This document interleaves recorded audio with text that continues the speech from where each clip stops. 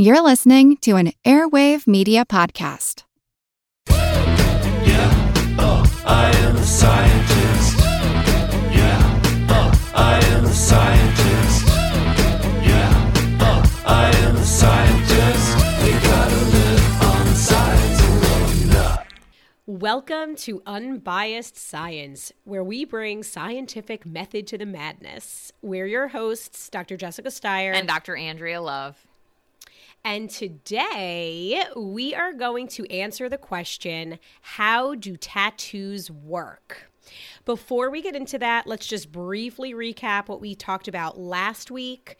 So in honor of Mental Health Month, we spent some time talking about pandemic-induced anxiety, the different types of anxieties that many of us are experiencing, and some ways to combat that anxiety and when to seek help. Andrea, did you want to add anything? I think that's a great, one sentence summary. Obviously mental health, mental illness is very complex. There are a variety of different types of mental health disorders, and we're going to ideally talk about some of those in the future. But as, we're nearing this kind of reentry phase of the pandemic, a lot of people have increased anxiety with the new mask guidance from the CDC and, how to behave normally if you have young children that can't be vaccinated and all these sorts of things that complicate the matter. Right. So, my voice. Right. So you guys should know that I'm just getting over a cold. So I'm almost past the laryngitis, but if my voice sounds a little strange, that's why. But anyhow, all right, Andrea, let's talk a little bit about tattoos. All right. So I know you have some tattoos. Do you want to tell us a little bit about them? Sure. So I have 4 tattoos currently. The first 2 I actually got on the same day on my 18th birthday when I was legally allowed to sign off on my own, getting tattoos. I got my 3rd one after my brother passed away in 2015. It's a tribute to him. And my 4th tattoo was a design that I had been working on for probably almost 10 years. It was a running themed tattoo, but I actually decided to not get it tattooed when I ended up with a very severe foot injury that ultimately needed surgery when I was in graduate school. And I told myself I wasn't a runner anymore because I couldn't physically run, and that the next marathon that I was able to complete after my foot surgery, I would get it done. And so I got that done in 2017. After my official return to running. That's so cool. I knew about your tattoos, but I didn't know the story, the meaning behind all of them. That's really interesting. So I have always kind of been obsessed with tattoos, but so I'm Jewish. My family is not religious, but we are definitely culturally Jewish. And for those who don't know, you're not supposed to get tattoos if you're Jewish. You cannot be buried in a Jewish cemetery. It's something about leaving the world the way you entered it. Something, oh my gosh, if you're Jewish and listening to this and I just butchered that, I'm sorry. But that's how it has been put into my brain. But anyway, so, and then to add to that, not to get too deep or morbid here, but my family was in the Holocaust, and so obviously the Nazis were tattooing the Jewish prisoners in the concentration camps, and so tattoos have just always been like a non-starter in my family. I always wanted to get one. And just out of respect for my family's wishes, I didn't. But, and so at one point when I don't even know how old I was, 18, 19, I got my nose pierced. And that was kind of my way of doing something kind of cool and what I thought was taboo. But no tattoos for me. Well, it's so funny you say that. So, my partner, Josh, is also Jewish. And his family were also in concentration camps, and they fled during the Holocaust, and he's wanted a tattoo for many, many years. He's had the design ready to go. He knows exactly where he wants it. And I've had 2 other designs for myself that I've been kind of holding off on getting because I was like, we can go get them together. And he hasn't, committed to it fully for a lot of those same reasons that you mentioned. Jewish guilt. Yes. Jewish guilt. Exactly. And Jewish boys and their mamas, his mama frowns upon it. No way he's getting it. Okay, so let's talk about tattoos. What is a tattoo, right? A tattoo is a permanent mark or design made on your skin with pigments inserted through pricks into the skin's top layer. Typically, the tattoo artist uses a handheld machine that acts like a sewing machine, kind of, with one or more needles piercing the skin repeatedly. And with every puncture, the needles insert tiny ink droplets. That doesn't sound pleasant, Andrea. So I will say the tattoo gun moves very, very quickly. I've seen these videos of like it very slow motion. Maybe we'll post one on social media. It's really fascinating. But yeah, I mean, it feels like a lot of repetitive stings. And some of the needles have a single needle for like fine line work, and some use like 3, 5, 7, even 9 needles, depending on the type of pattern and the type of design and the size of the design that's being done. And typically it's done without anesthetics, right? And it can cause a small amount of bleeding and can be, as we're talking about, slightly or potentially very painful. Yeah, I mean, certain places of the body are certainly less comfortable. I mean, there's a whole chart of like where a tattoo is going to hurt more. My most recent piece is a rib piece, so it goes from my upper rib cage all the way down to my hip bone. It's probably about, I don't know, 1.5 feet long and probably 5 inches wide, and there's some feathering and there's some fine line work, and that took about 5.5 hours. And by the end, you are very tender. You're getting stabbed thousands of times with these tiny needles, and there's very obvious swelling and bleeding as well, and so there's definitely a little bit like a pain is pleasure type phenomenon in the tattoo world. Oh, interesting. So let's talk about how popular they are. I as far as I know, tattoos are actually more popular than ever. Is that right? Yeah, I think so. I think the most recent surveys, there was a 2019 poll done by Ipsos. They found that 30% of Americans had at least one tattoo, and that's actually increased from 21% back in 2012. And if you look at demographic breakdowns, those under 55 years old are twice as likely to have at least one tattoo compared to those over 55. If you look at breaking that down further, 40% of individuals aged 18 to 34 and 36% of those that are 35 to 54 have at least one tattoo. And then only 16% of those 55 and older have at least one tattoo. What's interesting is that those without a college degree are only slightly more likely to have a tattoo than those with a college degree. I'm not sure exactly why they broke that down demographically, but it was 33% versus 27%. But, kind of roughly speaking, in our modern era, it tends to slant toward a more younger generation, where people are generally getting more than one tattoo. And it's funny, my half-brother, my youngest half-brother, he just turned 21, and within the last year he's gotten, I think, 3 tattoos. He has a friend whose girlfriend is a tattooing apprentice, and he's been offering his body up as a practice canvas, essentially. No way. Yeah. Oh, that's wild. I mean, the tattoos look great. He actually got the same symbol that I have on my arm for our brother Brian recently on his chest. But he got like a Pink Panther on his ankle that kind of peeks over his basketball socks, and like they're well done, but he gets a discount because apprentices are training to be professional tattoo artists. That's kind of like when I had dental work in college. I would only have it done by the dental students because it was you could afford it. I know. Exactly. All right. So the reasons why people get tattoos are vast, right? So it could be self-expression, artistic freedom, rebellion. Andrea, you have some very personal reasons for getting a tattoo to honor your brother Brian. It could be a visual display of a personal narrative. And there are lots of spiritual and cultural traditions around tattooing. We'll talk about some of those in a minute. But yeah, some can be, Andrea, I see you put some notes notes here. I see sexual motivation. Maybe you could help explain what that means. We'll talk a little bit about tattoo removal at the end, but we know, some people are getting tattoos to elicit a certain reaction from, the people they're trying to attract. And even, you have some that are, an ode to your loved one, right? We know that people get their partner's name tattooed or, some sort of symbol.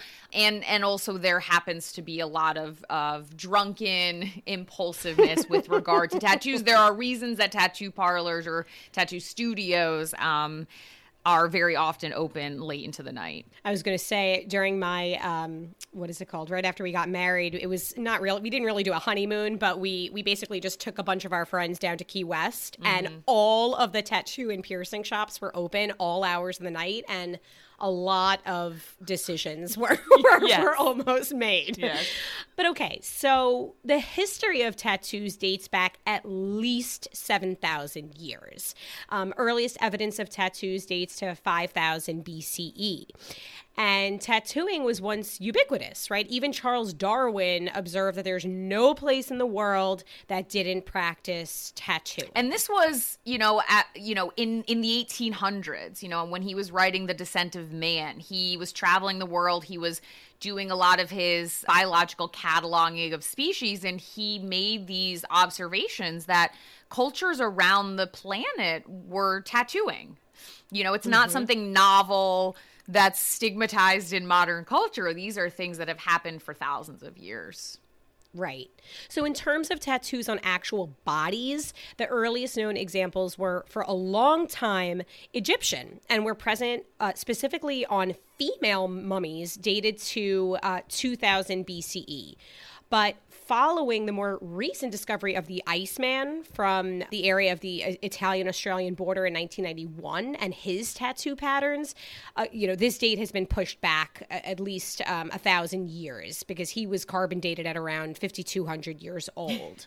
Isn't that wild that we can not only find, human remains that long ago, but that there's still evidence of them having tattoos, in and on their skin. And I think what's really interesting about the history of tattoos here is that if you look at anthropological and ethnographic evidence, the data suggests that tattooing and body scarring, these all evolved independently across all these different regions. It wasn't like all of these people converged and, discovered this together. It's these numerous cultures that all developed this completely independently. For sure. And the reasons for tattooing are so interesting. So just going back to Egyptian times, this is a quote from, I believe, Vassar did some research around tattoos across cultures that we'll link on our website. But they said that the distribution of the tattoo dots and small crosses on the lower spine and right knee and ankle joints correspond to areas of strain-induced degeneration, which suggests that the tattoos may have actually been used to alleviate joint pain and were actually considered to be therapeutic. And so these archaeological studies have shown that ancient Egyptian tattooing was primarily practiced reserved for women. And so they think that tattooing was used, quote, during the very difficult time of pregnancy and birth, which is supported by the pattern of distribution largely around the abdomen, on top of the thighs and the breasts. And it's believed that older Egyptian women would pass this tradition of tattooing down to their younger counterparts. It's so interesting. I wonder if it's something like a ceremonial activity that's that's conducted, or if it's more of almost like a distraction, right? If someone's being tattooed, then they'll be less in tune to the pain of childbirth. Obviously we can't pick their brains, but I wonder what the underlying motivation was. I know.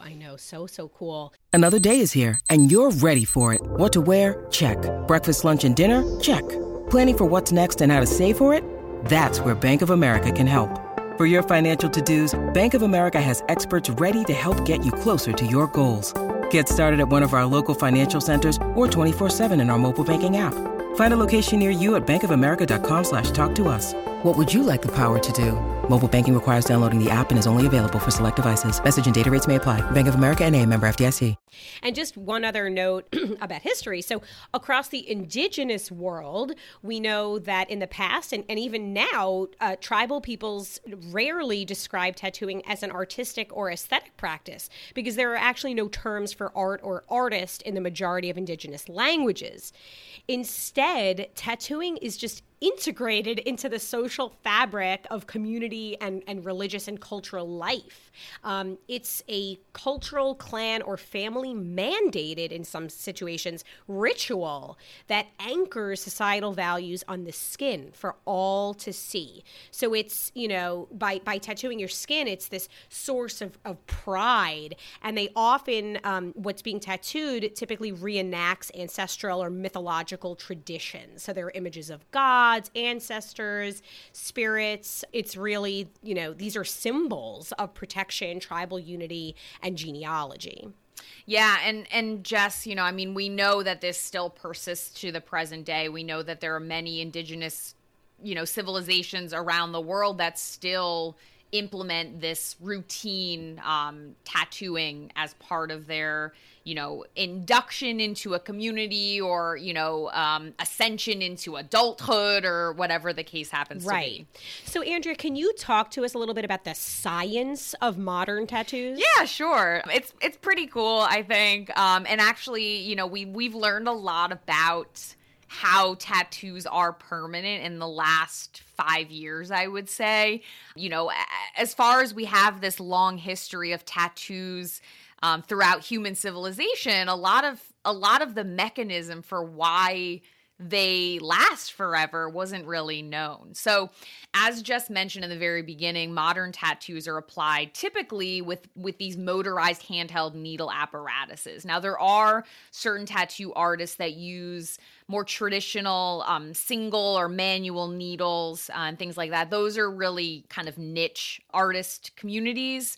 So if you're going to a tattoo shop, you're going to typically be encountering these motorized apparatuses. And so these machines, as Jess was mentioning, they work kind of similarly to a sewing machine where they have single or multiple needles that pierce the skin to inject that ink. And that's very, very fast. It's up to 3,000 needle pricks a minute. And so, when you hear it, it just sounds like a buzzing. If you actually looked at it when they're applying a tattoo to you, you probably wouldn't be able to see the individual needles moving. But again, you see the ink being deposited. And so the way these tattoo needles work is they wound our skin, right? They're piercing our skin and then they're injecting that ink. And so the tattoo process injects ink into a specific layer of our skin called the dermis. Now, the very top layer of the skin is called the epidermis, and it's really important that the needle pricks actually deposit the ink into the dermis, which is underneath the epidermis, because the epidermis is constantly shedding. So if you actually tattooed the epidermis, the tattoo itself wouldn't last. It would fade and it would disappear in a few weeks. And so the epidermis is that outer layer of skin that, if you get a sunburn and it peels off and then you lose your tan, that sort of thing, that's what's constantly recycling. But just underneath that layer, you have the layer called the dermis. This is a bit thicker layer. It's more protected and it doesn't recycle that quickly.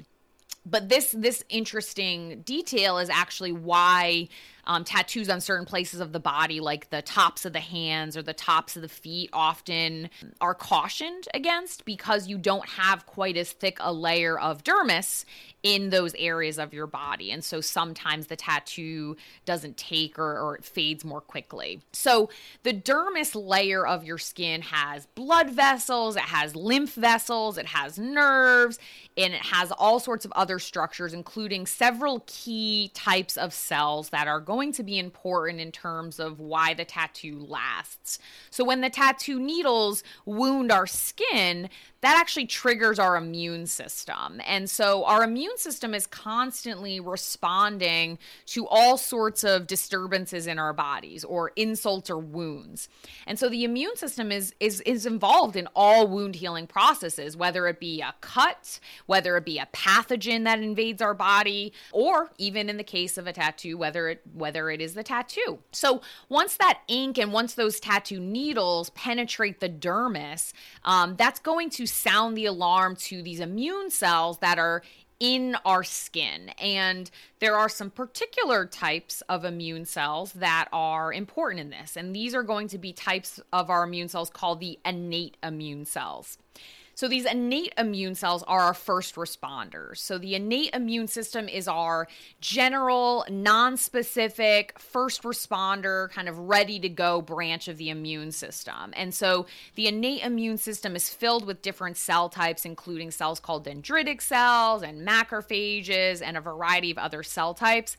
But what they do is they recognize damage or invaders in our body in a non-specific manner. So in the case of the tattoo process, they recognize the release of what we call damage-associated molecular patterns, or we call them DAMPs.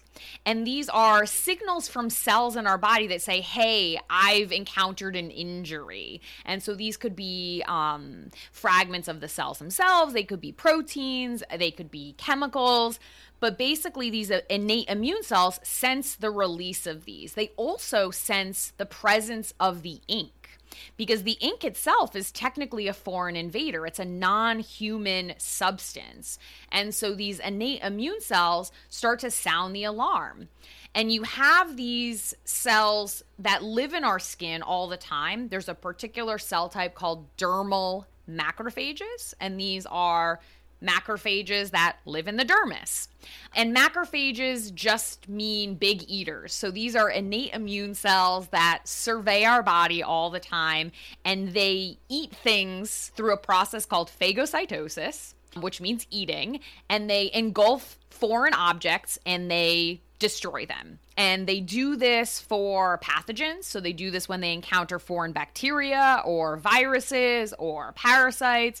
But they also do this when they encounter these release of these DAMPs, these damage-associated signals from other cells in our body. And they also do it for things like ink particles. So we're in the skin, the needles have penetrated the skin, they've wounded cells in the skin, they've also injected these ink.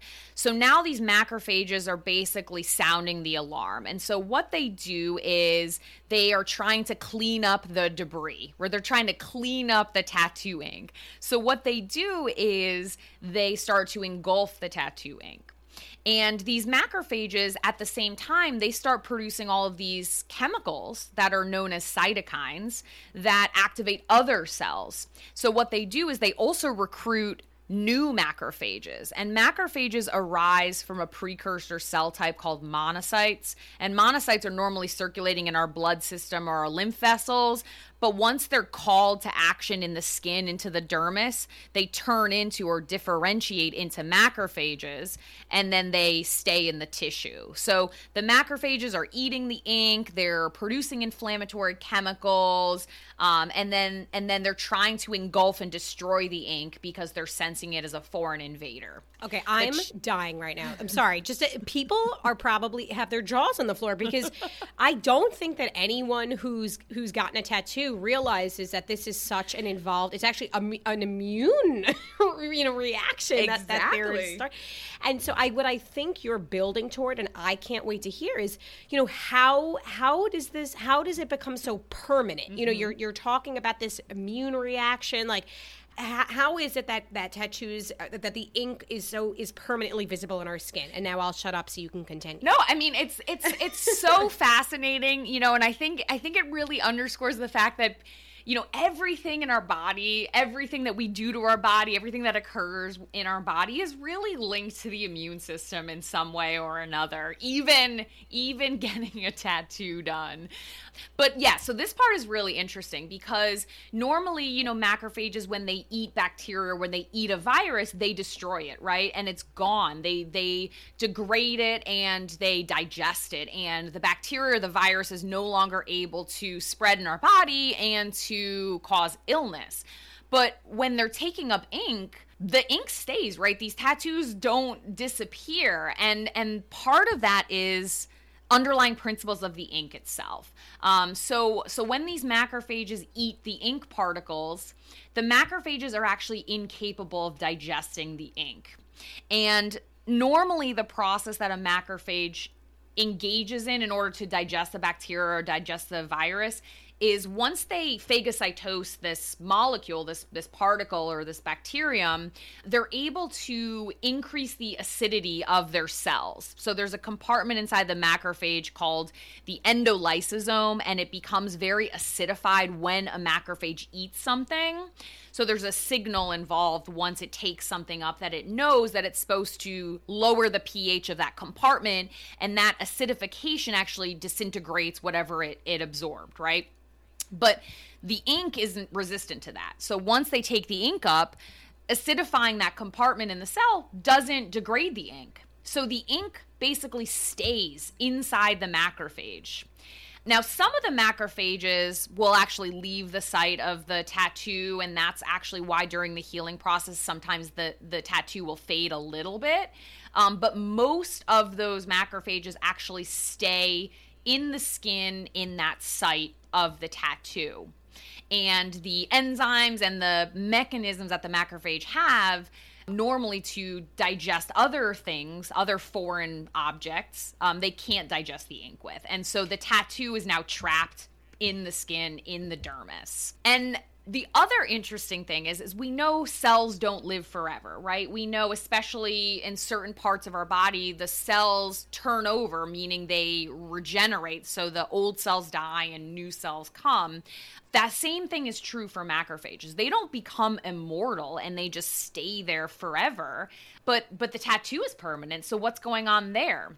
So a study in 2018 in the Journal of Experimental Medicine actually wanted to answer this question. And so they created a model where they tattooed mouse tails, and they looked at how the cells kind of recycled the tattoo ink. And I'm not going to get into the details of that.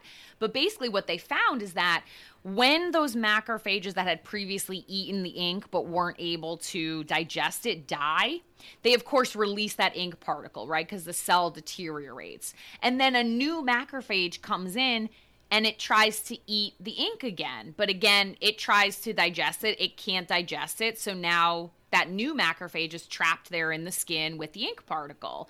And so this leads to this cycle of what we call capture, release, and recapture of those ink particles. And this pretty much occurs indefinitely. Now, there's another cell type in the dermis as well called fibroblasts, and these also take up some of the ink too. Fibroblasts are specialized cells in the dermis that make up the connective tissue, the bulk of the dermal tissue. They don't take up quite as much ink as the macrophages, but they also help to ensure kind of the permanence of the tattoo.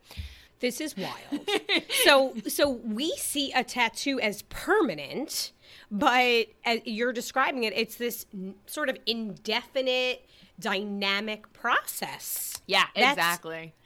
I mean, you think of it as very static, but underneath the skin, literally in the skin, it's very dynamic. So you have this kind of cycle of cell death, release of ink particles, eating of new ink particles, and trapping and so on and so forth. So that maybe has some implications for tattoo removal. Yeah, I would imagine. For sure. And if anybody has ever considered or tried to get a tattoo removed, you would know that it's very challenging to do. Far more difficult than to get the tattoo done in the first place.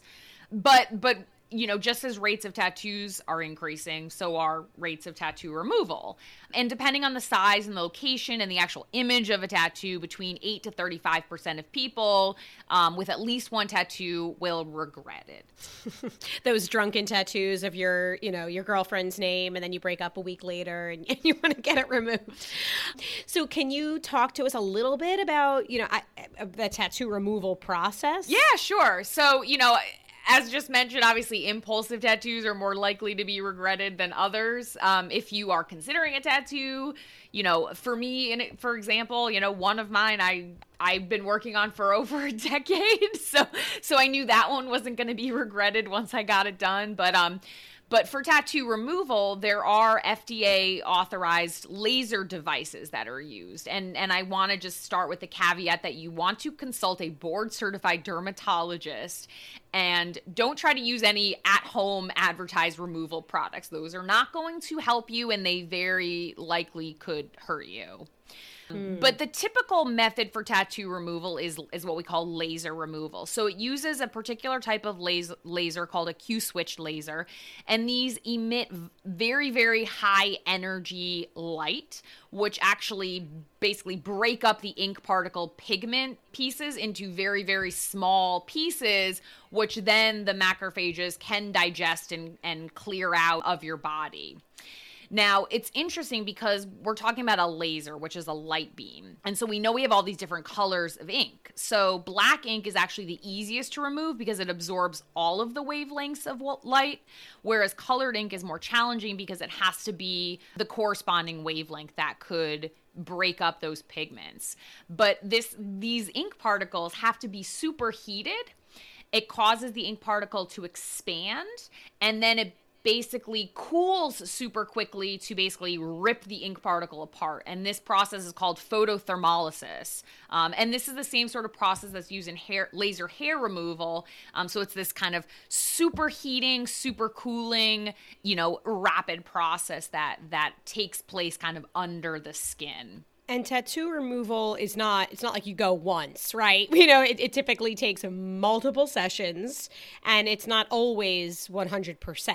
Right? Exactly. It can lead to scarring and swelling, changes in skin color. And I know it's also, I don't know, but I've heard it's also quite painful, and actually more painful than the original tattoo. Yeah. I haven't had a tattoo removed, but I've had, several done. But I've heard that as well. And what's interesting is, because it does take multiple sessions, because you can't just kill the macrophages right in your body. They're part of your immune system. Like you can't, and that's why you have to target the ink particles themselves. But because these macrophages are so resilient that once one dies and spits out an ink particle, the next one could take it up. That's why it's so challenging to remove them. And that's why very often it's not a complete removal. And of course, the bigger the tattoo, the more sessions, the longer the sessions, and all of that sort of thing. Now, there are some instances where tattoos are surgically removed, and this would be where you would actually cut out the whole kind of layer of dermis in a region of a tattoo. That's done much less often, but it is another method that takes place occasionally.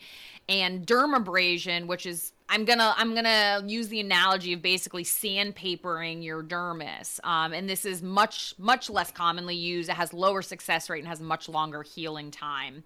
But yeah, ultimately, tattoos are much more easily applied than removed. So of course, always think about them before you make that decision, because those macrophages are going to make sure that it's permanent. So can we go on to talk about some of the risks of tattoos, or did you have anything else to add there, Andrea? I think the only last thing is that, we know now that the immune system is so heavily involved in the permanence of tattoos and how tattoos work, is that something that 2018 JEM paper postulated is that there may be a way to utilize that knowledge to actually make more effective removal methods in the future. Something that is more effective, is less painful, is more permanent, and ultimately utilizing our immune system to our advantage.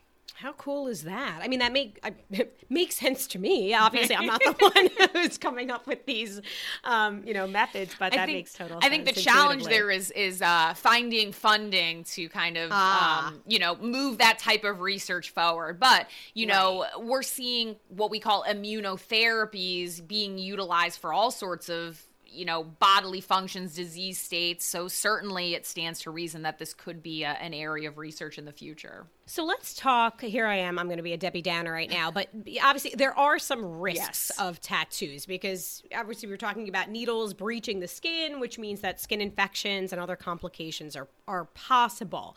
So people can have allergic reactions. So obviously, we're using tattoo dyes. Mm-hmm. So especially red, green, yellow, and blue dyes can cause allergic skin reactions, itchy rash at the tattoo site, which can occur even years after you get your tattoo. Of course, you could also get skin infections. Again, we're talking about, breaching the skin. So a skin infection is, of course, possible after tattooing if bacteria get inside. There are also other skin problems. So we can have inflammation called a granuloma, which can form around tattoo ink. And tattoo ink can also lead to keloids, which are raised areas caused by an overgrowth of scar tissue. Now, it's very important that you go to a place that's using clean equipment because if the equipment is contaminated with infected blood, if they're not cleaning their instruments properly, you can, of course, contract various bloodborne diseases, including MRSA, Hep B, and Hep C, which can be very serious. Absolutely. And rarely, tattoos or permanent makeup might cause swelling or burning during if you're getting an MRI exam. And so in some cases, tattoo pigments can also interfere with the quality of the medical image. So I thought that was interesting. I actually didn't know about that. But actually, I'm trying to think back. I had an MRI done recently. Do they ask? Do you know this answer? Do they ask if you have tattoos? I just had one in May. I don't. We're a mess. I know. I don't remember. I mean, of course, they ask about piercings and they make you take out your piercings. And of course, that makes sense because it's a giant magnet. I don't think they asked about tattoos, but I think it's also important to know that, tattoo inks are made up of a lot of different things. And because there really isn't regulation, I think we're going to touch on that in just a minute. There may be some inks out there that use metals that could, in theory, interfere with an MRI. Now, that's why it's always important to do your due diligence about the tattoo shop that you're going to. You want to make sure, like where I go, it's all single-use only equipment, right? Single-use needles and single-use inks. And so that eliminates that risk of those bloodborne contamination issues. But, it's always important to keep in mind, all of the kind of health certifications and safety practices that the place you're going to is implementing. All right. So you just mentioned regulation. Let's talk a little bit about this. Yeah. So the FDA considers the inks used in intradermal tattoos, including permanent makeup, to be cosmetics. So when the FDA identifies any kind of a safety problem associated with a cosmetic, which again, this includes tattoo ink, they investigate, they take action to prevent illness or injury. So the pigments used in the inks are color additives, and those are subject to pre-market approval under the Federal Food, Drug, and Cosmetic Act. However, because of other competing public health priorities and a previous lack of evidence of safety problems associated with these pigments, the FDA traditionally has not exercised any regulatory authority for color additives on the pigments used in tattoo inks. Mm-hmm. So usually the actual practice of tattooing is regulated by local jurisdictions. Right. So you want to, when you go to a tattoo shop, you want to make sure that your state has essentially certified or accredited that particular shop as, being adhering to the local mandates. But Jess, I find this very interesting because essentially these inks are being injected into our bodies and being there permanently, not degrading, staying in our skin, are actually not tested for safety or efficacy and yet, girl. and yet 30% of the population have that done.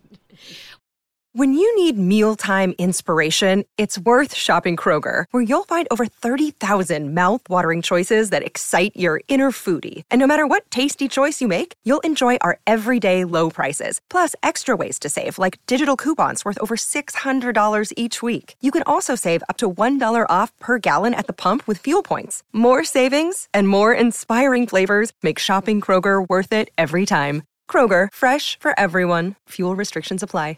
Well, you know we're going to talk about this in just a minute, but yeah. Let's just talk briefly about some reports of adverse reactions. So in 2003 and 2004, the FDA became aware of more than 150 reports of adverse reactions due to certain permanent makeup ink shades, and actually the number of people affected is actually far higher. This is just what was reported, and so the inks associated with the outbreak were voluntarily recalled. Then again, in the spring of 2012, there were reports of infections from contaminated inks, which resulted in their recall and market withdrawal.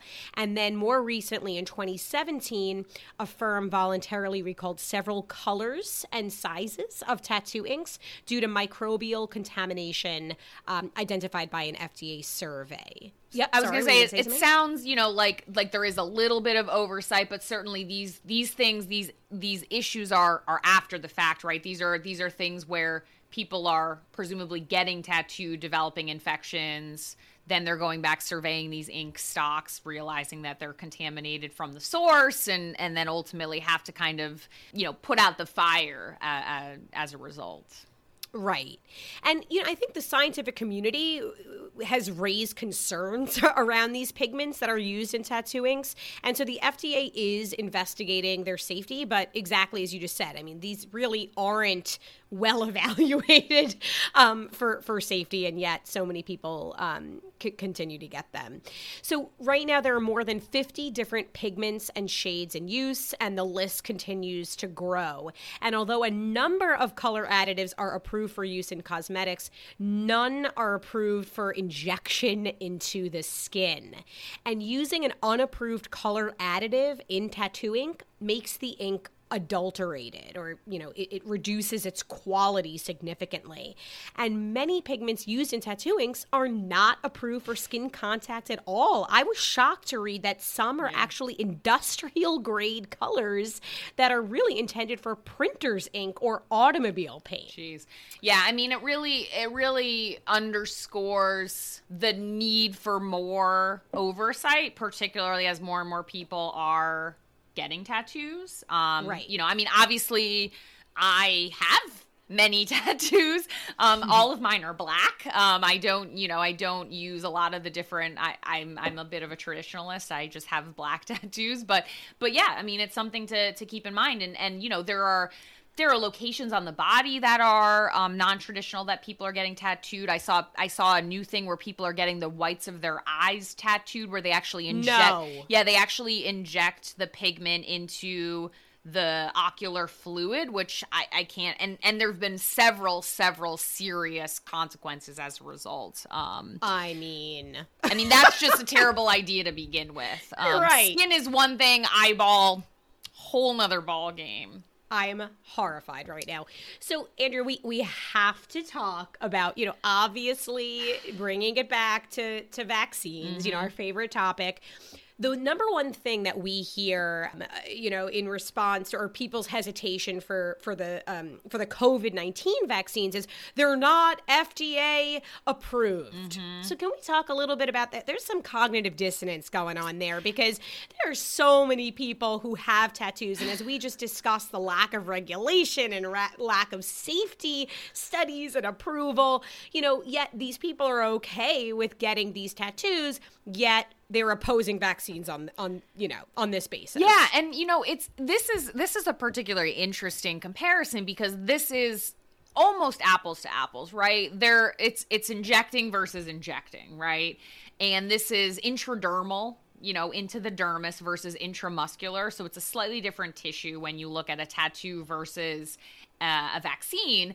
But first, vaccine ingredients, as we've posted about, are gone from the body within days, whereas tattoo ink is permanent and actually, utilizes the immune system to ensure that permanence.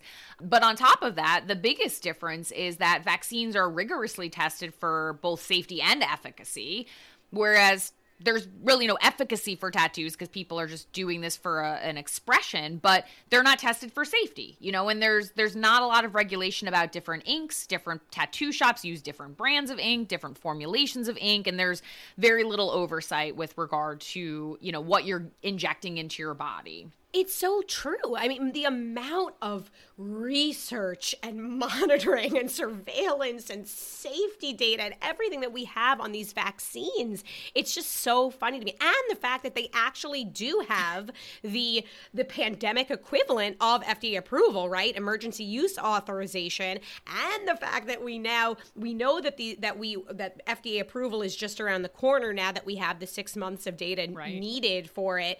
Yet still, people are using this as an excuse. I don't know what it is about vaccines that it's like people just, I don't know. Yeah. Yeah. It's a very interesting phenomenon. And I think it warrants maybe a psychological component discussion on this, in particular, this cognitive dissonance between, say, tattoos and vaccines, maybe on a future episode. For sure. All right. So I think today we covered a lot of ground about tattoos, right? We talked about the history, some of the cultural reasons that people get tattooed, and all the other reasons that people might choose to get a tattoo. And Andrea, you really gave us it was so fascinating to learn about how involved the immune system is in the tattoo process, and how, while, to us, it seems that the ink is stagnant, right? And it's this permanent thing that we have in our bodies. It's actually this dynamic, ongoing process that's occurring in our bodies indefinitely. Mm-hmm. We talked a little bit about the risks. We talked about the regulation or lack thereof. So I think we covered a lot of ground. Do you have anything to add before you take us home? I think the one last thing I want to emphasize is that when you do get a tattoo, you have to remember that this is a wound on your body. And as such, your immune system, in addition to being involved in the permanence of the tattoo, the immune system is involved in the healing of the tattoo. So just like you would after a vaccine or when you're ill, you want to make sure that you rest, that you hydrate, that you follow all those after tattoo care instructions, because your immune system is taking on a heavy task, particularly with a large tattoo, to ensure that you can heal. And that's very often why many people just after tattooing experience low-grade fever. They experience lethargy and fatigue because it really is. You're mounting an immune response. You're doing this wound healing process that ultimately will lead to the scabbing and the healing and the permanence of that tattoo. So cool. All right, Andrea, take us home. All right. Thanks for joining us today. We hoped you learned a thing or two and have a newfound appreciation for the immune system. And if you like our pod, please share with your friends and family and leave us a review on Apple Podcasts. Please also check out our website at www.unbiasedscipod.com.